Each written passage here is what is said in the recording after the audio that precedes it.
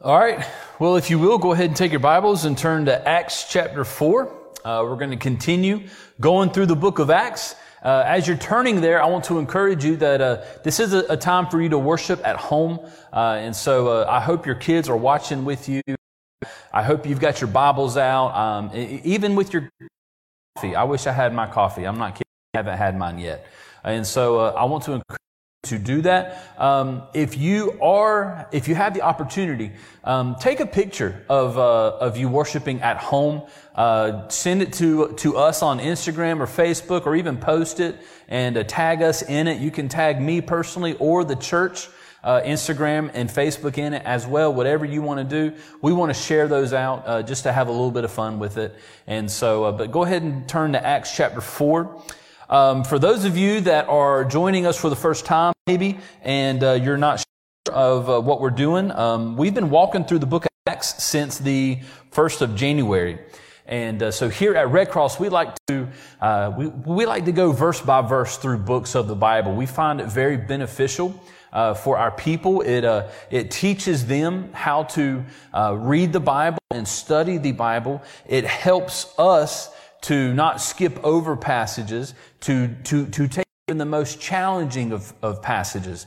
And so it challenges me. And just like this passage today challenged me this week, a hard time with this passage. And so hopefully God will pull through with this one, all right? But Acts chapter 4, beginning in verse 5.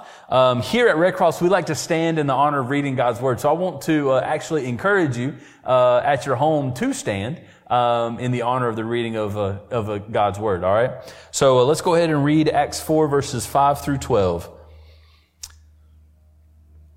On the next day, their rulers and elders and scribes gathered together in Jerusalem, with Annas the high priest and Caiaphas and John and Alexander and all who were of the high priestly family. And when they had set them in the midst, they inquired, "By what power or by what name did you do this?"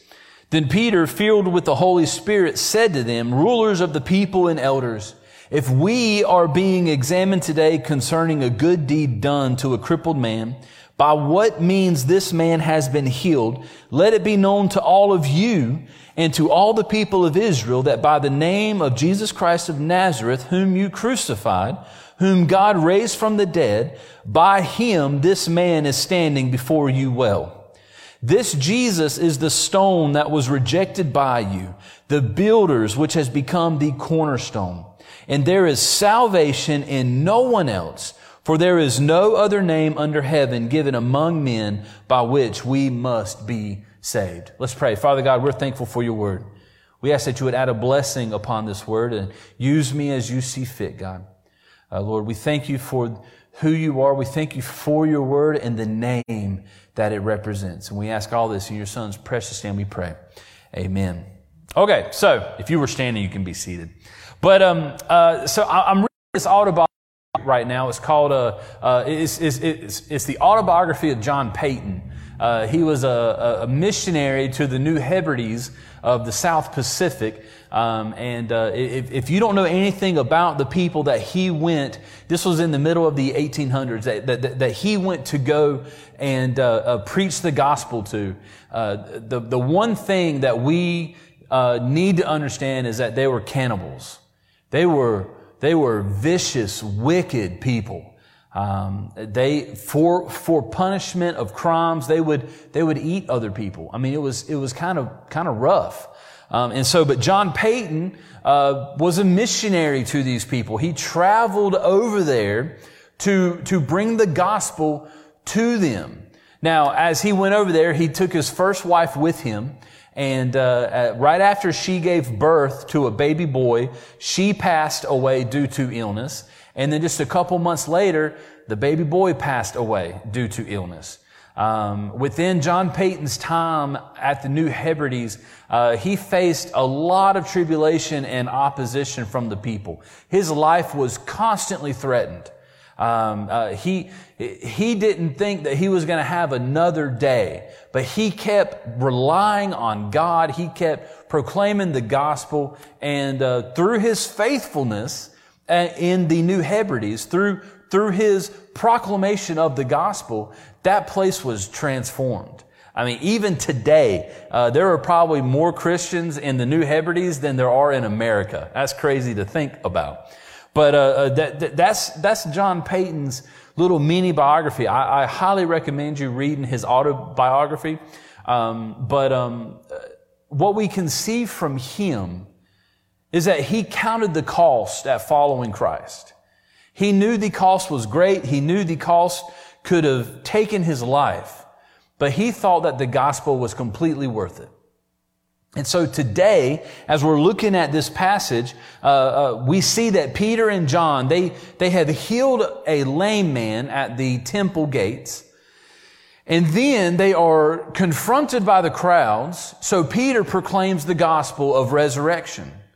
Well, then the Sanhedrin, a lot of these people here, verse 5, the rulers and elders and scribes gathered together. You see Annas, Caiaphas, John, and Alexander. All these people, they brought Peter and John together to try them.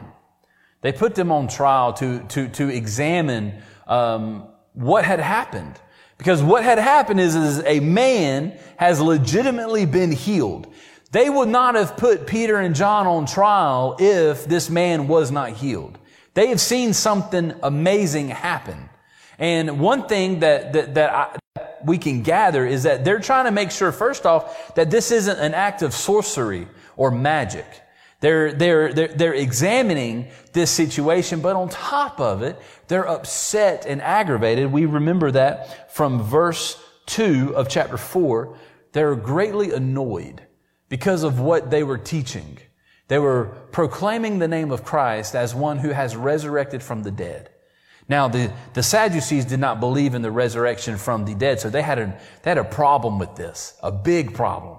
And so now here in this scene, in verses 5 through 12, we see Peter and John on trial. And so when we look at verse 5, on the next day, their rulers and elders and scribes gathered together in Jerusalem with Annas the high priest, and Caiaphas, and John, and Alexander, and all who were of the high priestly family. And when they had set them in the midst, they inquired, by what power or by what name did you do this? Now, check this out. We as Christians are going to have to count the cost of following Christ, because it could easily come to us. Persecution could easily come to us. And so here's the main idea from the text that I want you to see here. The main idea is this: there is a cost to following Christ, and there's a greater cost to rejecting Christ. There is a cost to following Christ, and there is a greater cost to rejecting Christ. And we see that here in this passage. So let's go ahead and break it down. I want to break it down in two ways. One, we're going to look at following Christ, and secondly, we're going to look at rejecting Christ. So first, following Christ. Now, as they are on trial here, we see a couple names that we recognize. We recognize Annas and Caiaphas. Where do we recognize them from? They were part of the trial of Christ. Now, this was interesting. I was talking to our youth pastor this morning about it, how in verse 3, and they arrested them and put them in custody until the next day, for it was already evening. It was illegal to conduct trials at nighttime. But yet that was the trial Christ was in, was a nighttime trial. It was an illegal trial that they put him on, and Caiaphas was a part of it. And so here, this is the same Caiaphas, because this is shortly after the trial of Christ, the crucifixion of Christ, and the resurrection of Christ. This isn't far after that. So the same people that put Christ on trial now has Peter and John on trial. And Peter and John are now seeing the cost at following Christ. Do you remember Peter when Christ was on trial? Peter was, what was he doing? He was being a coward. He was running. He was denying Jesus. Whenever people would confront him and would say, aren't you one of those disciples of Christ, one of those followers? Peter would say, no, that's not me. And he ran. But here we see a completely different Peter. Here we do not see the Peter who puts his foot in his mouth. Here we do not see the Peter who was a coward. Here we see a bold Peter who is presenting the words of Christ. And so we see a cost at following Christ because Peter and John, they're now experiencing what is known as persecution. This is the first act of persecution in the New Testament here. After Christ, obviously. But if we look at it, we see that there is a cost following Jesus. Jesus tells us that our lives are not going to be free of suffering, that the world will hate us because it hated him first. The world will hate us for following Christ. Even in America, people are not going to like the way you live or the words you stand on or who you stand for because you follow Christ. And so we need to see that. And I really pray that we can be encouraged through this, because I do see a day that there may come a time when instead of a freedom of religion, we have a freedom from religion. I'm not trying to throw anything out there, but there could possibly come that time. And so we should find our trust here if that ever happens. But more importantly, we should find our trust here no matter what confrontation and opposition comes our way within this world. I had some friends of mine who were part of Love Life who they've been arrested this past week because they were standing outside the abortion clinic, still being socially distant from people, and they're just prayer walking. But they've been arrested because of what they're standing for. And there can be debates there about whether or not it was right for them to be arrested or not. But we do see that there is a sense of opposition in our world when it comes to following Jesus. So because following Christ is costly, we should see what can we learn here from Peter and John when it's costly to follow Christ. So check it out. First off, verse 7, and when they had set them in the midst, they inquired, by what power or by what name did you do this? Verse 8, then Peter, filled with the Holy Spirit. If you like to circle and underline and write down in your Bibles, I want you to circle, underline, or whatever, filled with the Holy Spirit. Then Peter, filled with the Holy Spirit, said to them, rulers of the people and elders, if we are being examined today concerning a good deed done to a crippled man, by what means this man has been healed, let it be known to all of you. Now check it out. What is it that is giving Peter the words here? What is it that is giving him the boldness to make a stand in this opposition for the sake of the gospel? It's the fact that he is filled with the Holy Spirit. He was filled with the Holy Spirit in Acts 2 at Pentecost, and this feeling of the Holy Spirit is a permanent feeling that we as believers have, and that you as non-believers can have if you put your faith and trust in Christ. But it's this feeling of the Holy Spirit that can enable us and embolden us to follow Christ when it's costly. So first, we need to trust in the Spirit of God when we follow Christ. We trust in His Spirit no matter what comes our way. Because it is the Spirit of God that encourages us. It's the Spirit of God that empowers us, that emboldens us. It's the Spirit of God that convicts us. Have you ever prayed for conviction? Isn't that a weird thing to pray for? But we should. We should hate our sins so much that we should be relying on the Spirit of God to convict us where we're failing God, where we're disobeying God. So in a life, especially in a culture, in a context where it can be so hostile to follow Christ, we need to trust and rely on the Spirit of God within our lives. Because it's the Spirit of God that will give us the words to say when we are opposed.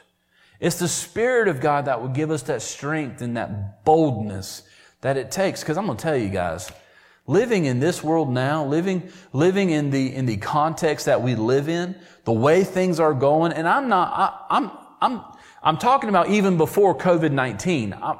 I'm talking about the laws that are legalized here. Can you see that we as believers who stand on this Word of God, this true, authoritative, sufficient Word of God, how we should be bold? Do you see that? We are to be bold with our witness, with the gospel that we proclaim. And so we see here Peter, who was once a coward, is now bold, and it's only by the Spirit of God that's doing that within his life. Guys, we live in a culture where babies are being murdered in the wombs of their mothers. I know I went a little dark and graphic there right off the bat, but that's the truth. We live in a culture where that is legal, where that's okay, and in some cases it's celebrated. So guys, we as the people of God are to be bold by the Spirit of God, to make a stand for the Word of God, and for those, especially those who have no voice. So we see here Peter, who's making a stand in front of these authoritative people by trusting in the Spirit of God. He's filled with the Holy Spirit. Secondly, we are to trust in the Word of God. Not only do we trust in the Spirit of God, but we trust in the Word of God. Look at verse 8. Then Peter, filled with the Holy Spirit, said to them, rulers of the people and elders, if we are being examined today concerning a good deed done to a crippled man, by what means this man has been healed, let it be known to all of you and to all the people of Israel that by the name of Jesus Christ of Nazareth, whom you crucified. Boy, like he's laying it on him. Whom you crucified, whom God raised from the dead. By him, this man is standing before you well. This Jesus is the stone that was rejected by you, the builders, which has become the cornerstone. Do you see what Peter's doing there? Peter is talking to these Jewish rulers who know the Old Testament Scripture, and he's showing them Old Testament Scripture. Verse 11 comes from Psalm 118:22, where it says, the stones that the builders rejected has become the cornerstone. Christ, who the people have rejected, Isaiah 53, who was despised and rejected, has become the cornerstone, the foundational block of our entire faith. And so this is Peter trusting in the Word of God by proclaiming the Word of God so that these people may turn from their faith or turn to faith in God. So we see that as we live a costly life by following Christ, we are to trust in the Spirit of God and we're to trust in the Word of God. Because guys, it's this book that gives us promises that God has made that we can trust in. And it's this book that helps us to see how we are to live. Man, I'm going to tell you guys, because of the situation that we are in now with COVID-19, I don't think I've been in my Bible more. And I teach this book for a living. And I don't think I've been in this book more. Because when tribulation comes, when problems come, when opposition comes, where else do we turn? This is the greatest thing that we can spend our time in. This is the greatest thing that we can be encouraged by and strengthened by. It's the Word of God. And Peter is turning to that so that those who are rejecting God will turn to faith in God. So that'll bring me to number 2. First off, we talked about following Christ. Now let's talk about rejecting Christ. Because here we see in this passage, we see the cost of following Christ in Peter and John. The cost is that they are willing to put their lives on the line. They're willing to go to jail, to prison, for the sake of the gospel. But then here we also see a cost for rejecting Christ. Verse 11, this Jesus is the stone that was rejected by you. Verse 10, whom you crucified. Go back to verse 11. The builders, which has become the cornerstone. And there is salvation in no one else. For there is no other name under heaven given among men by which we must be saved. Now, I know this is Holy Week. Today's Palm Sunday. You got Good Friday, this coming Friday, Monday, Thursday, this Thursday, but you got Easter coming up next Sunday. And I love, I'm telling you, when we preach through books of the Bible, I love how it just lands perfectly where it needs to land, because the stone that was rejected, it's this week that we're actually reflecting on it a little more than we usually do. Good Friday, the Good Friday service is one of my favorite services, especially when we do it here at Red Cross. And I really hate that we're not able to gather together this week and do it. But Good Friday is a great time for us to reflect on the crucifixion of Christ, the betrayal, the rejection, the murder of our Savior. And so Peter is calling out these leaders. He's calling them out and saying, whom you crucified, who you rejected. Let me tell you guys, before we ever even heard the gospel, we rejected Christ. Our lives, all we can do is sin before we come to know Jesus. And our lives of sin are a rejection of Jesus. This is why John Payton went to the New Hebrides. I brought this question up one time, and it was amazing the response when I asked, what happens to somebody who has never heard the name of Jesus Christ and dies?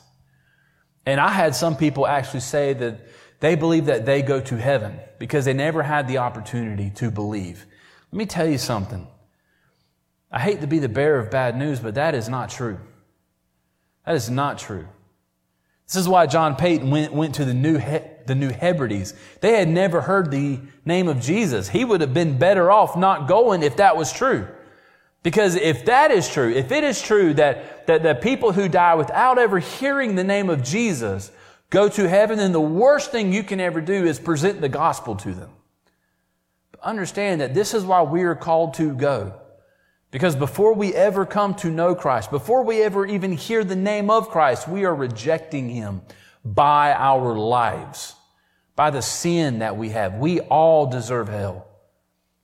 And Peter is trying to show these people, this is not a message of hostility or hatred.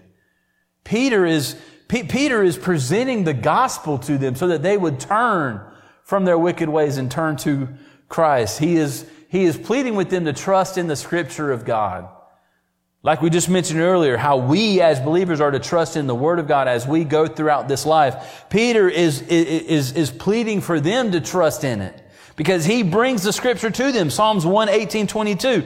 This is Scripture that they are to know. They are Jewish leaders who are to know Old Testament Scripture, and he's showing them that the Christ that they rejected, the Christ that they crucified, fulfills the Scripture found in Psalm 118.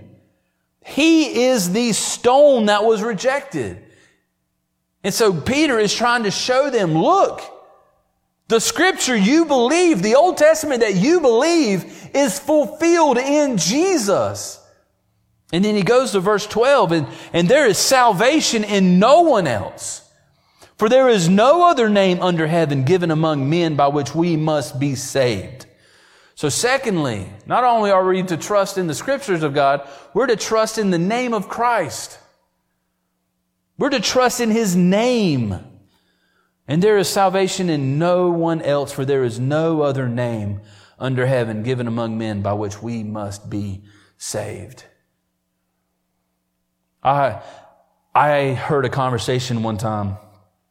There was a group of Buddhist monks that came to the school that I was attending to do a presentation, and somebody in the front row who was sitting beside one of the leaders of the school, he made this comment. He said, "I'm really sad that I'm not going to see these guys in heaven. They're really nice. They're really cool." And the guy sitting beside him said, "Why do you think that they're not going to be in heaven?" And the guy sitting there said, "Well, because they don't know Jesus. They're Buddhists. They haven't put their faith in Christ." And the guy who's a leader of the school made the comment. He said that there are many roads to heaven. I was like, oh, I heard that, and honestly, my heart sank, because if that's what we believe, then first off, verse 12 is wrong. And if that's what we believe, secondly, we're damning more people to hell than we're inviting to heaven. Verse 12 is huge. Verse 12 shows us shows us that the gospel is one way. It's one person, one name. That the gospel, the only way to heaven is by trusting in the name of Jesus, the Son of God, who came to earth and who died for our sins. We've been talking about the cost of following Christ, and we've been talking about the cost of rejecting Christ. And the reason why there is a cost is because Christ paid the cost.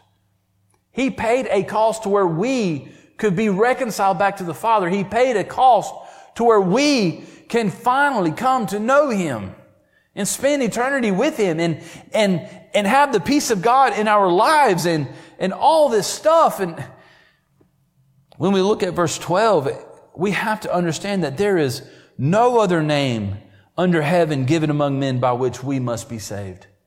No other named. Buddha is not our salvation. Muhammad is not our salvation.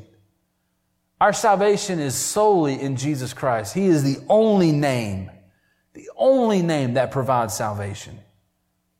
And so, have you put your faith and trust in that name? If you are listening this morning and you have rejected Christ this whole time, and somehow, by God's grace, you have come across this message and you're hearing this gospel, may I plead with you that you would put your faith and trust in Jesus Christ. Because check this out. Just as Peter was telling these religious leaders that it was their fault that Christ was crucified, hear me say this. It's actually our fault. It's all of our fault. Christ hung on the cross because of sin. As we're going to see later in Acts chapter 4, verse 27, it says, "For truly in this city they were gathered together against your holy servant Jesus, whom you anointed, both Herod and Pontius Pilate, along with the Gentiles and the peoples of Israel, to do whatever your hand and your plan had predestined to take place." They are praying to God, and they're talking about how this plan was the plan of God. God sent His Son to die for our sin. God sent His Son so that the payment can be made. 2 Corinthians 5:21, "For God made Him who had no sin to be sin for us, so that in Him we might become the righteousness of God." Romans 3 tells us that all have sinned and fallen short of the glory of God. We've all disobeyed Him. We all deserve hell. And Romans 6 tells us that the wages of sin is death. The payment for our sin, for our disobedience, is death. Not just a physical death, but a spiritual death. Eternally separated in torment, in hell. And what Peter is trying to tell us, and what he's told us all throughout chapter 3 and the beginning of chapter 4, that if we would repent of our sin, that if we would turn to Christ, that if we would surrender and give our lives to Him, we may be saved. If anyone confesses with their mouth that Jesus is Lord and believes in their heart that God raised Him from the dead, they will be saved. Romans 10 tells us that faith comes from hearing, and hearing from the words of God. So, may I plead with you that you put your faith and trust in Jesus Christ.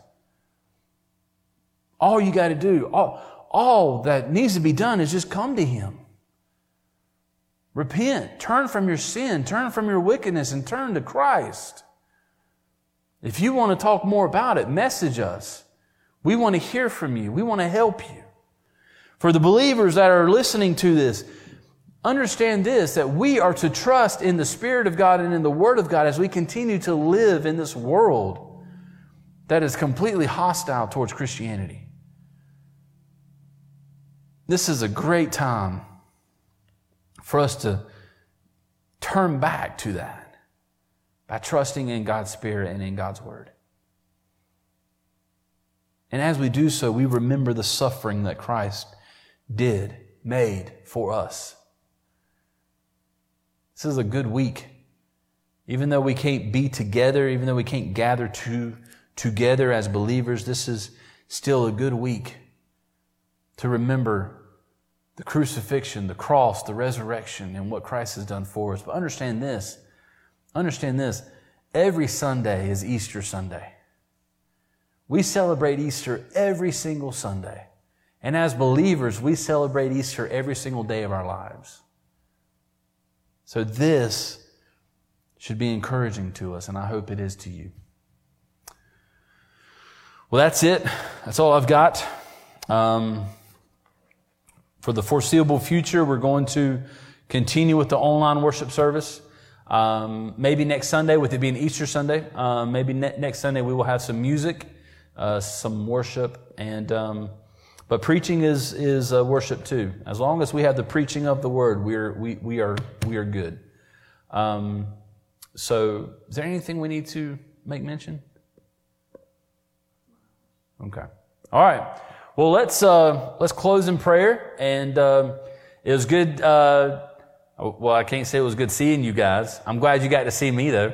But definitely share those pictures if you ended up taking one. We like to just share it out and just show how we're worshiping at home. All right, guys.